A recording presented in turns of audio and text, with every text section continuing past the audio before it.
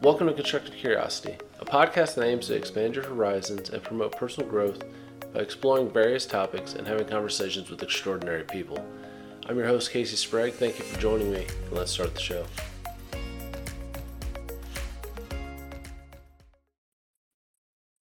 So today I'm joined by Emory Heisler. Emory, how you doing? I'm glad to see you, Casey. So you're a very interesting guy. I've worked for you, worked together. It's been a fun experience. You're one of the best people I've met in the last couple of years. So let's start off. What makes Emory Emory, and where did it all start? Childhood, where? Oh, it's very kind of you first to say that. Where did it all start? So I grew up in the desert in Southern California and out in the farmlands. Baseball was our life.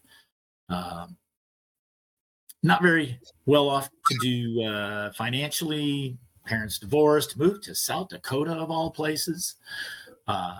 So was pretty much ripped away from everything that I counted on day to day and moved into an entirely different kind of world up there.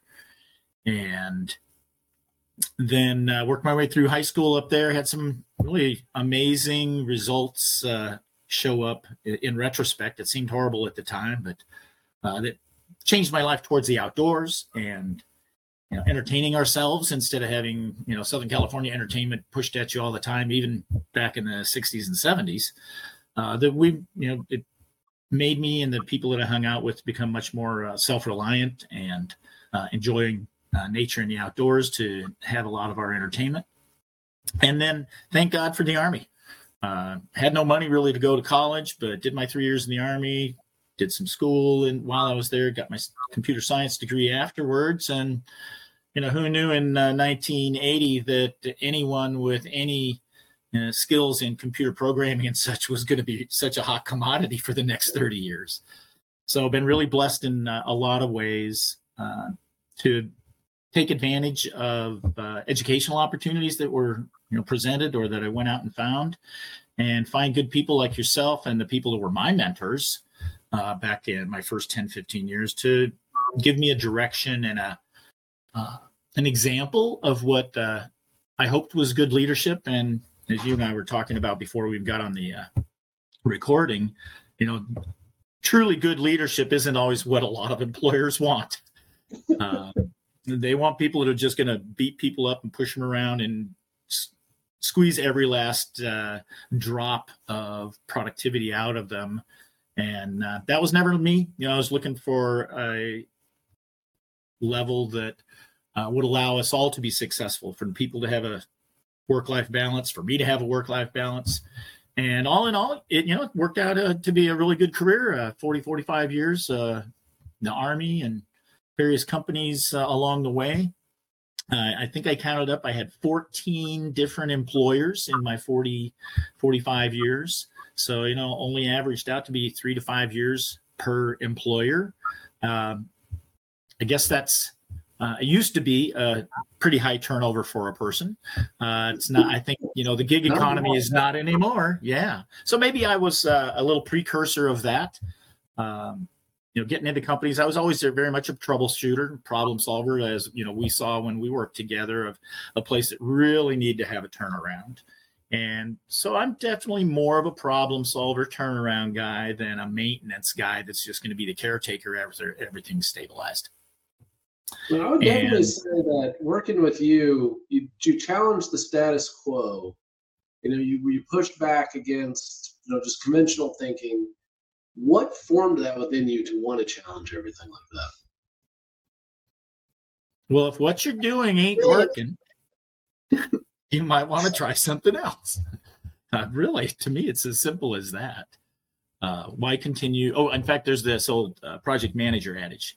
If you're in a hole, the first thing to do is stop digging. And following the old practices that got you there, to me, is just digging your hole deeper and deeper. You got to stop digging, got to stop making the mistakes that are giving you the challenges to begin with. That combined with articulating a place that you want to be and a way that you want to operate, goes hand in hand. But first thing is stop making it any worse than it is. That's a great point. Don't start fires just to put them out. Well, I mean, there's some people that made a whole career of that. I worked with a guy who was told point blank, we can't promote you because you don't solve enough problems. He was a problem preventer. Yeah. And the people next to him were the guys with the gas cans and the lighters out there just starting just all kinds of mayhem and solving the mayhem. But they were the ones that caused it too. So that's an interesting approach that, some people I think have actually leveraged becoming a problem maker into a pretty good career. Yeah, I mean, I guess if it works for you, it's not crazy. It's not really the most productive way. You'd hope somebody do a root cause analysis on that. But yeah, if it works, as long as they can make it so it doesn't point back on them, right? Yep. So you've had a very interesting career track. You talked about the 45 plus years. So after leaving the military, what gig did you get into inside the computer industry? Well, my last year of college was in South Dakota, and I worked at Black Hills Power and Light as a part-time programmer. We did a natural progression when I moved to Arizona to work for one of the utilities down here, and that was really a wonderful basis. They were very advanced in terms of their internal training, and I got to participate in cross-functional engineering and HR and finance development courses. They had a really excellent program to orient you across the whole company if you were one of the chosen few. And I got fortunately selected for that program. And so I got educated about all of the different aspects of power and utility company activities, how power stations run, and I got to spend about 3 years working at power plants. So really interesting cross-section of utility industry and then of IT industry. We were just such a dedicated company to being on the forefront of software development methodologies at the time, of database design, and moves from the old vSAM files to DB2 and network databases. So I got to participate in all of those types of things, and was really blessed with the level of education that I got out of that. So you probably hear from me over and over what a blessing education has been for me in terms of being able to take that, combine it with some hard work, and be able to produce some new results. So after that, I know you've worked in healthcare. What was the challenges going from utilities to a healthcare setting? Yeah, that's a great catch there. In the mid 90s, so I've been a power plant guy for 15 years out of college, and the power company software industry started to go through all of this consolidation. Enron, everybody remembers that name, and they were just gobbling up power companies. So instead of our utility software company having maybe 3 or 4 candidates per state, suddenly you've got Enron buying up a handful of utilities and consolidating them using the same software everywhere.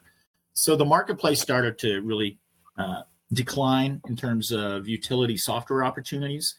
And I knew some people that worked with doctors and that were doctors at a hospital here nearby. And when I'd end up at parties with them, what do you do? I work in software. And they, oh my God, healthcare software. It's so backwards. It's so horrible. And I'm thinking, lemonade, right? It's like, gosh, this sounds like a perfect opportunity to make a transition from one industry that you can't live without, electricity, to another industry you can't live without, healthcare. Yep. And I don't know if this is worth the little side story. I wrote a piece in economics in college, one of my term papers, about an article called "The Pig in the Python." And it was about the baby boom generation going through the economy and how they were going to change demand for all kinds of things, like they did for building schools in the 50s and 60s. And now look at us needing senior health care in the 2020s, because that's where this big bubble of humanity. And so that was actually part of the driver for me to move from utilities to healthcare, was I could see that demand continuing there. And it's turned out really well. Worked in both the hospital side and the claims side. And you asked about what are some of the challenges? The hospital provider side of healthcare, it has some very different challenges compared to what I call the claims and insurance side, the payer side. And one of my key phrases that I would say about working in hospitals was that all of the hospital administrators' point of view was rooted in working in the emergency room. So instead of being preventive medicine people, they're emergency room doctors. So instead of trying to clean up your processes proactively and become healthier as a company, just chop off an arm, man, save a life. And so we went through this again and again when I was working in hospitals, where they would just have these horrific layoffs in order to manage costs that never really addressed the underlying performance and process issues that got them to those situations. So I always thought that was kind of interesting, and that was my metaphor for it, was that, that was like working in an ER where, got to save your life, buddy. Sorry, taking the leg. And maybe not a correct match of who's running what and where based on experience and different issues. I'm sorry, I couldn't hear you. So it seems like there may have been, a not correct match between who ended up in the leadership positions based on their experience. I mean, I've seen that be systemic. Yeah, well, within both healthcare provider and payer side, that's really just a standard part of all businesses, isn't it? You hire people more like yourself. We've all, been trained in that little piece of management theory, or many of us have. And I think it's very true. That was part of the reason I was very comfortable to hire you. You seemed very much more open-minded, not boxed into a specific paradigm, willing to look at, you asked earlier about, being willing to challenge the conventional wisdom. That's how we learn, right? If we just keep doing the same thing, we'll keep getting the same results. And so, that's, I think, part of the struggle within these larger industries is they keep hiring people that are more like themselves because they're more comfortable with them. So the companies keep behaving in the same way that they behaved before and getting the same results, not really being able to break out of those paradigms. It's get stuck in that same OODA loop, way of thinking. And it's a dangerous process when you really think about it. I mean, you get too many managers that don't have leadership experience, or too many aspirational leaders who don't know how to also do the management half of it. So it's fun to deal with that. Yeah, well, those skills are so multidimensional. I was reading something recently about how the generalist is becoming the real hot commodity instead of the specialist, because we've got so many people that are so deep in a very narrow specific area that they can't transition across to other areas. They can't bring or learn techniques from one industry and apply them to an entirely different industry, or it might not even cross your mind that they'd have anything to do with each other. One example of doing that in my career was we took retail, like the Gap and Marshall's inventory management forecasting theory, and applied it to power plant inventory management. So that was, at the time, the people that we presented it to thought we were pretty nuts, but it ended up saving millions in the first year. Because of taking advantage of things like seasonality and shared inventory across multiple stores. You don't need to have all that many of the same shirts in every store in town. Help move them around as the people purchase them, and things like that. That at the time was pretty unusual. And I think people do get stuck in their own. We've talked about this already once. People that have done it the way they've done it, and this is how we do it. And it's uncomfortable to have somebody come in and shake that up a little bit. Yeah, I mean, that line there reminds me of one of my favorite quotes in the movie Moneyball, where, the guy from the A's is talking to the owner of the Red Sox, trying to get him hired. And he says, the first guy through the wall always gets his nose bloody because you're challenging their, who they are as people. They take it very personal, that you just don't see their way as the right way. Yeah, that's a tough one, isn't it? Just how personal change management becomes for the owners of the old way. And, I discovered pretty early on, I don't know that I ever got really much better at it, but that, gosh, you come in and the phrasing that you use about trying to improve something or change it, you really got to watch your language and vocabulary, right? It's about enhancing, right? Because if you're not taking time to give credit to the way things were done and how they got there, you can miss some really important critical factors that you have to keep in place. So you got to give respect certainly to how things are and how they got that way, even if you're trying to change it. And man, is there a lot of pride of ownership in people that have been running it for a long time. Oh, absolutely. And you got a relationship management, something that we talked about before we started recording. Let's get into now is really those soft skills, understanding the emotional intelligence factors and realizing that something I've discovered, and I wouldn't say it's in my own personal thought, but communication is the key to everything. So if you don't understand people and you can't communicate effectively, then you're really going to struggle. So how does soft skills and communication, what do you think the most important aspects of those are? Well, you said if you don't understand people, and so how do you understand people? Certainly not by talking, not by telling them stuff. The blessings that I feel like I've had in my career and life of being willing to listen to somebody else's point of view, take a flyer on some stuff that didn't align with what we were doing, but they had enough evidence and backing, or sometimes even just commitment and passion for something, and they were somebody that had a lot of intelligence, and so it's like, I'm not seeing this, but I'm just going to go for the ride with you because you're clearly an intelligent person and you have this passion, so maybe there's something there. And being willing to take that risk myself has taken me into some really great opportunities. But that's not a comfortable place for most folks. And I have realized that early change I mentioned of moving from California to South Dakota, giving everything up, starting completely over with, friends and family. Well, yeah, even family that I hadn't really spent any time with earlier in my life has happened again and again. Pick up all my roots, go join the Army. Get out of the Army, shut all the doors on all that, go to university. Get out of university, go off to a new place to have a new life. Get laid off from the utility company when I thought I was at the I had my best performance of my career, or performance review of my career, and 6 weeks later was laid off. It was like, okay. And then you just pick up, and literally I moved from Arizona to San Francisco over a weekend, got a new job, and started a whole new life again.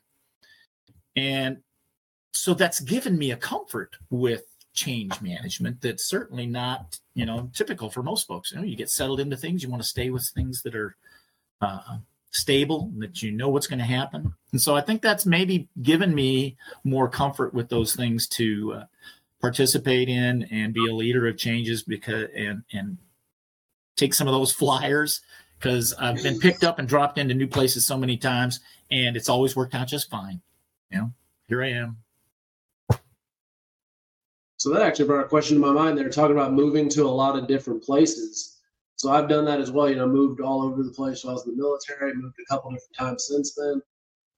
Do you ever just get in the mode where you're like, okay, it's time for a change? You want to do something different because you've either reached the potential of that, the monotony of wherever you are has just become it's become too stagnant. Well, mostly because of I don't know if I said this on the recording or not, but I'm not much of a maintenance guy.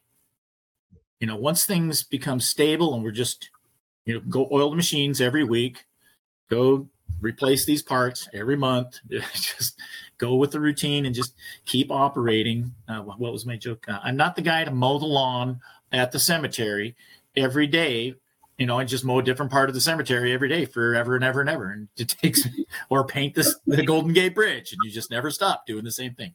I'm a problem solver. I like something new. And certainly I have seen that happen in my career where, we've settled things here. It's it's going to be like this for a while. We've reached a point, a plateau, if you will, or a point of efficiency that we need to just let it run. Let's take advantage of this for a while and milk the profits and the productivity that we can get out of this new model that we've created. And then start looking forward to the next new problem. And that's where I become a thorn in the side of most management people I've worked for, because once we get one problem settled, I'm starting to look forward. What's the next thing we could be working on? And sometimes they don't want to talk about that. They're happy to stay with what we're doing. And that's when it's usually been time for me to go. Yeah, they just want to keep going on the way they're going. And that's, if it doesn't fit your personality, it doesn't fit your personality. Well, right. And that's okay. And I never had a problem internally. My ex-wife certainly was uncomfortable with it more than a time or two as I changed jobs, but I always ended up finding something better, more interesting, advances in my career again and again. And so, I became less and less worried about it. I figured, hard work, keep working the process of networking and the people that I've been blessed to know through my life, and, something will turn up. And it always did. So something we talked about before we started recording as well, let's get into, is your recent epiphany. Which one? The second place epiphany? Yeah, the second place. Yeah. I thought that was an interesting one. I can't remember what it was, but certainly through the football playoffs and the drive to be the champion and all of the advertisements about championships, et cetera, somewhere in that, it dawned on me that I hadn't ever really won any. I'd been so close so many times, and that was a pretty good life to be in second place. I think it's really sad, that first loser mentality. It's like, God, yeah, I'd rather be first loser than 75th loser. You look at the bell curve and things like that. How about it's nice to be somewhere on the right-hand half of the curve. And my life has really been filled with a whole lot of those. Did my best, was with a great group of people that I enjoyed doing whatever it was that we did. We might not have won the big championship, but, we played against the championship teams and held our own, looking at your Bengals this year and the Chiefs, and just how, God, the tiny little nuance of difference to get into the Super Bowl or not is nothing negative about Burrows and those guys, right? That's just fabulous talent, and they should celebrate that. And so that's something that I've kind of taken on as a mantra, is to try and reinforce that for people, that, building the skills, having the experience, enjoying the journey might be more important, because more of us are going to get to do that than are going to get to win the championships. There's a tiny percentage of people get to do that. And then some people just go off the deep end that, they've failed. And it's like, no, that's not failure. God, look at all the wonderful, joyful things we can be thankful for in the second place life. And I think that's one of the most profound things I've heard in a long time. And people really do. I mean, my generation, it's a mix of everybody gets a trophy when we were kids, but you had to be the best. Like, everybody gets a participation, but you want the big one at the end. That's what's really important. Good athletes get treated different in school, and, get the preferential treatment in college. And I remember there was actually a class I had with a professor who I fell asleep in an 8:00 class. I had PT. I was in the Army. I was out there doing physical training at 5:30, 6 o'clock in the morning, and I fell asleep. Well, the quarterback from the football team slept every single day, and he never woke him up. So I was like, that's not well, he's a football player. Like, well, I'm a soldier. I don't know why there's a big difference there. So it's funny that you mentioned it, but the pressure that is put on young people, or people my age, is just ridiculous. And it's gotten worse and worse as time has gone on. I mean, I watch my nephews and nieces, my children, and it's all about winning. They're playing travel sports at younger and younger ages. Those are 7-year-old and single sports, right? They're specializing at such early ages. That's just tragic to me. Instead of play everything, right? Oh yeah. I never made it past being a B tennis player, but I love tennis. It's great. I still go out and play periodically. I was like a 10 or 15, 20 handicap in golf, but I love golf. It's a whole lot of fun. Did I win the championship? No. And being a generalist and enjoying a lot of things, I think gives you a much fuller life, or certainly has for me, because there's no shortage of stuff I can go do for entertainment and fun, and friends that I have from each of these different disciplines that I never won the big game, but I sure had a good time playing. Yeah, it's more about the experiences.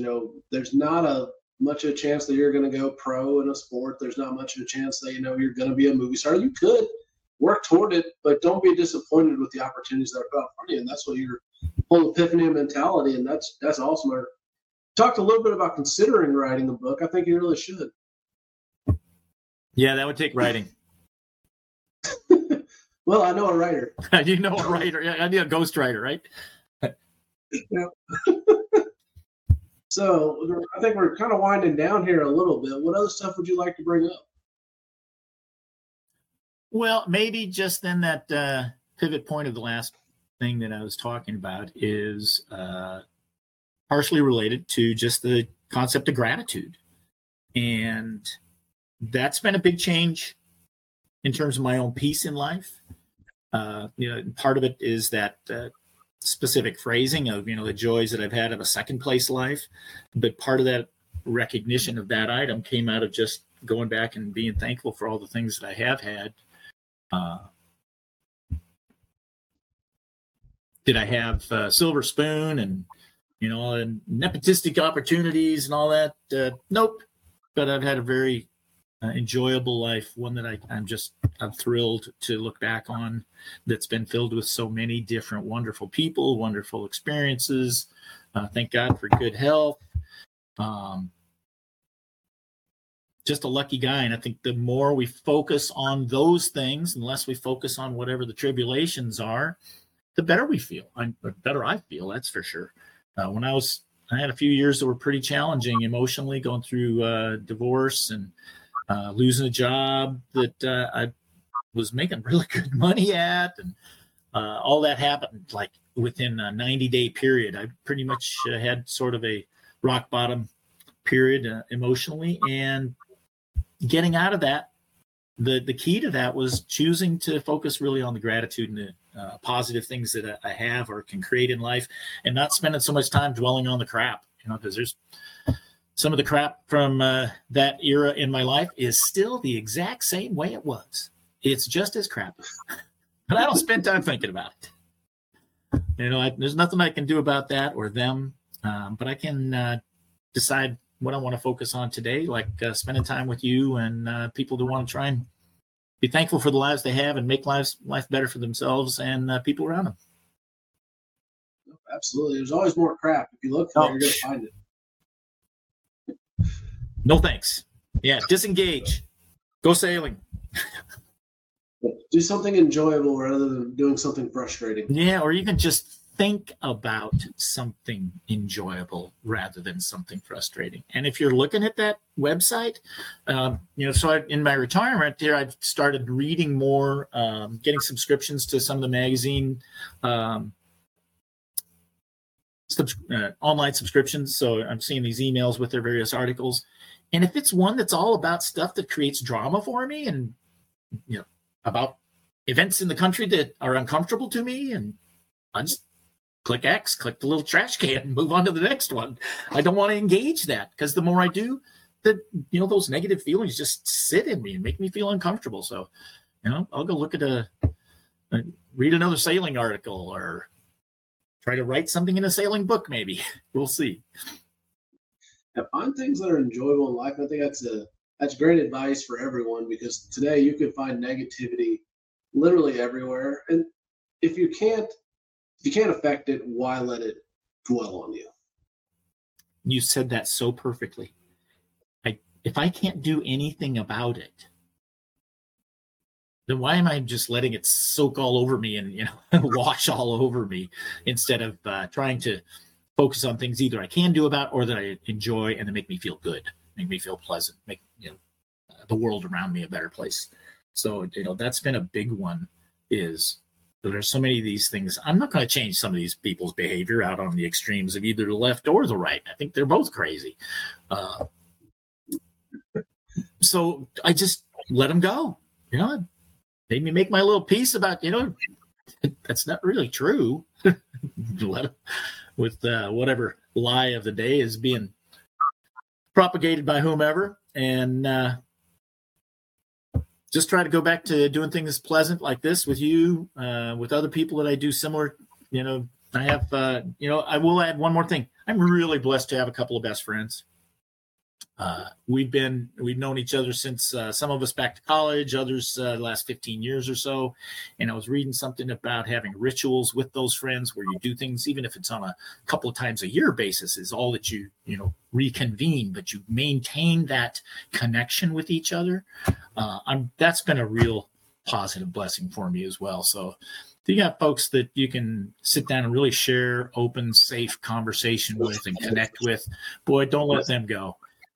Do what it takes to stick with them, even if you don't agree on everything. Take the good, and leave the rest. Yeah, no, that's another great point. It's about the quality, not the quantity of friends. The people with 50,000 social media connections, and you're like, but do you know any of them? Can you talk with any of them? Have one or two people I can really count on, than a whole bunch of people that wouldn't even know if I disappear off the face of the earth. They would not. Yep, your feed could just sit there and they wouldn't even miss you. So a couple questions for you here. So you've been well traveled. I know you get to do a lot of traveling with work, but where's somewhere that you've never been that you've always wanted to go? Istanbul. Ooh. Although maybe not right now. After that earthquake recently, I imagine everything in Turkey is a little upside down. Yeah, those kinds of places. I'd like to go to Patagonia, the southern tip of South America. So one for culture and one for nature. Yeah, sounds like that'd be a beautiful destination. Yeah, that's, and being retired, my wife and I were actually, exploring. The reason I could answer that so quickly is we're trying to put together how could we go do that? And you don't want to go to Patagonia in the North American summer. Right now, this time of year would be a great time to be down there. So we won't make it this year, but maybe in years to come. Yeah, hopefully that'd be an interesting trip. South America, that part of South America is not the portion many people think about, but it's probably a very unique area. Yeah, it is. And we talked about strategic thinking. And my wife keeps asking me, why do you keep practicing learning Spanish? And I'm just picking my way at it, tiny little bit at a time, trying to keep it in my mind so that when I go to these places in South America, I'm not completely helpless.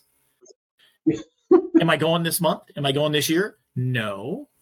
But kind of like my being a sailing instructor and teaching people to sail on 14-foot boats eventually evolved into me teaching sailing on 50-foot boats. And so being able to speak Spanish just a little bit, if we end up going and spending, multiple months in a Spanish-speaking country, which is a whole lot of the world over here, South America and good portions of Europe, I'll be a step ahead. And so I'm just putting down little stones in the possible scenarios of my life that might come in the future. Not that different question. You're not really a regrets person, but what's an opportunity that you either wish you would have taken or that you wish you could have capitalized on? I wish I'd spent more time working on my emotional health, not just working so hard. In the big money-making portion of my career, because that's what caused my divorce. That's what has created all the those emotional problems that I was referring to earlier that I won't get into more deeply. But the things that I've learned since I've started to focus on that have been profound in terms of my own peace and my own satisfaction in life. So a follow-up question made me think of that I wasn't before. When it comes to, the money-making part of your life, and this is something, some people are just obsessed with being the best. Some people just want to make as much money as possible. I think you're more aligned with my thinking is and why I try to go after it. What is your reasoning? I'd be curious if we're aligned there. What is the reason you tried to go after the money? what was the overall end goal? Oh, at that time, it was really about meeting other people's, my ex-wife's expectations and my own expectations of, what a life was supposed to look like, what we were, supposed to own and be able to do, and all that, keeping up with the Joneses kind of business that's a pit, that a lot of people fall into. And my early years living with a whole lot less than most people around me, I think did give me a little bit of a pendulum swing there. If I need to have all of this stuff because I never did when I was a kid, and so I need to provide it to my kids, and that turned out kind of backfiring. That I think made them a little bit more feeling of entitlement, in fact.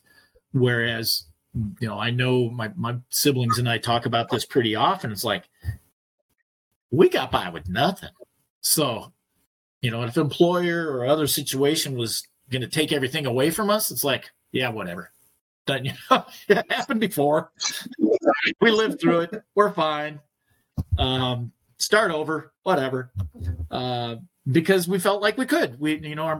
Our mom definitely instilled that in us, that that was temporary, and that we could make our lives whatever we wanted to make them if we just worked at it. And it's pretty much proven truthful for all of us.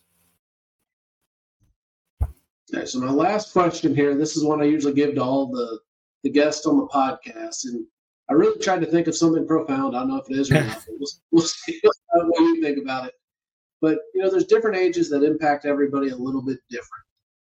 But an age I came up with that's going to be pretty similar for most people is 14. Either going from junior high to high school, middle school to high school, whatever the transition is. If you could talk to your 14-year-old self, what would you tell them? Wow.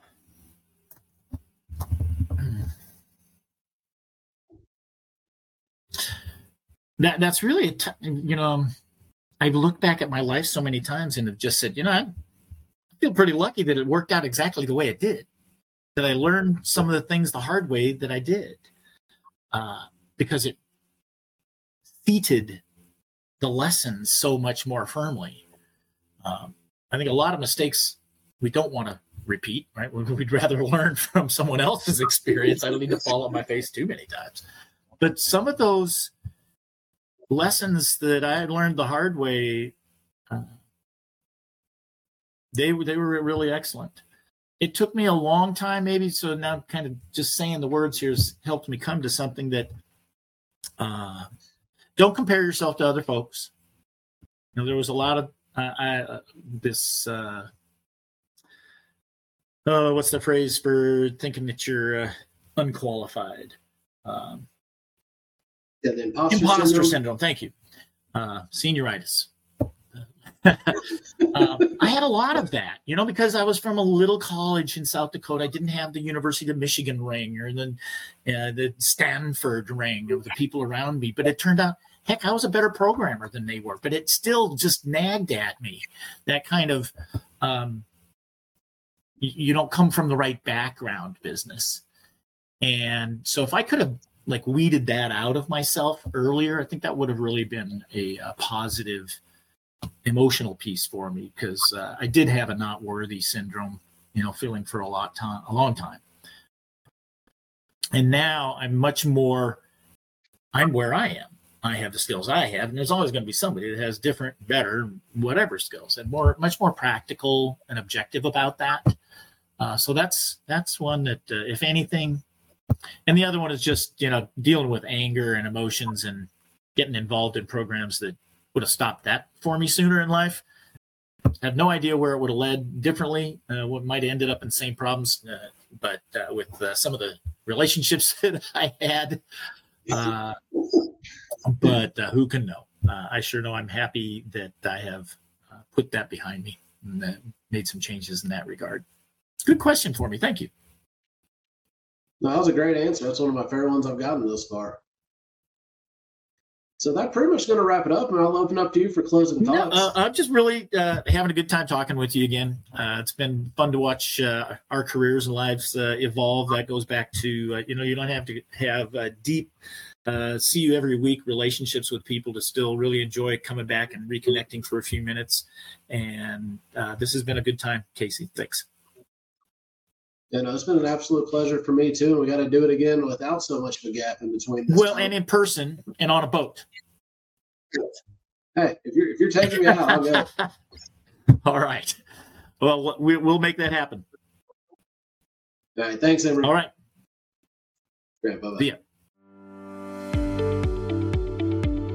Thank you for listening to Constructive Curiosity. Constructive Curiosity is presented by SFC Consulting. For all your career coaching, project management, and leadership development needs, SFC Consulting has the insight to get it right. Visit sfcconsultingservices.com for more information.